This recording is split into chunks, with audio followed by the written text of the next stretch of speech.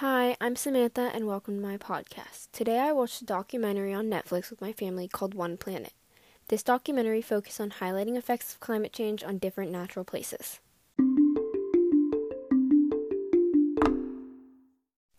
Part A, Rhetorical Situation. The existence of this documentary is to help people realize how real climate change is. The narrator is encouraging the listener to make change. The purpose the narrator hopes is that within the next 20 years, people will step up and limit the use of fossil fuels, deforestation, and livestock. The audience is the people watching the documentary. The age group that the narrator is trying to appeal to is very broad because anyone can help make change. The younger generation will be the future, and so by educating them now, they will be able to help as young adults. The older generation can currently make change and educate the younger generation for future use. The narrator is David Attenborough, who is a natural historian and writer. He speaks throughout the documentary and explains most of it. The documentary takes place across the world. It begins in the salt plains and ends in the Arctic. The increasing heat in the salt plains is causing more flamingos to not survive the 4-day journey after birth, and the melting ice is causing limited food supply for polar bears. The main message or claim that the narrator made is that climate change is imminent, and without change, more species will suffer. Part B, Evidence and Appeal to the Audience. The narrator uses statistics to convince the audience. The audience will feel that they cannot argue facts, thus statistics will prove what the narrator is saying is truth.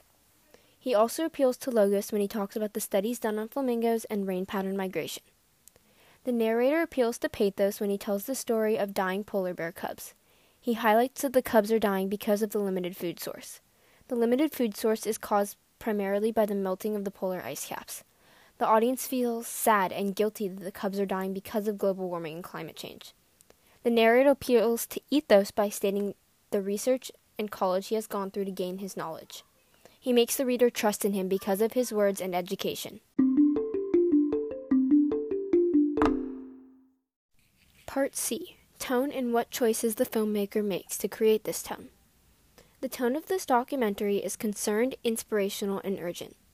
The tone is concerned because the narrator is extremely worried about the negative effect of climate change. The tone is inspirational because he is motivating people to understand how this is causing animals to die and other life forms to be affected. The tone is urgent because the film talks about how the next 20 years are key in turning around climate change for the better.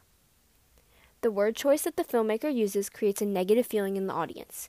He uses words and phrases such as starvation, death, and a desperately harsh world to symbolize the poor conditions our world is becoming. The filmmaker adds sound effects to make the author feel connected or involved in nature. Using sound effects like birds chirping made me as the audience feel like I was part of the birds and listening to their language. This creates an appeal to the audience and would more likely attract their attention. The use of footage of actual animals creates a realistic story for the audience. It can appeal to pathos because it could make the author feel bad for the animal. In this documentary, footage of a wolf hunting caribou appeals to pathos because he kills a young caribou calf. This made my family and I sad, so it directly appealed to me as the audience. The narrator wishes to create this tone to make the audience realize how bad climate change really is, and that many animals are being affected. It makes the audience realize that even if they aren't necessarily affected, other species are suffering and life on Earth will change. Thank you for watching my podcast, and I hope you learned a lot from it.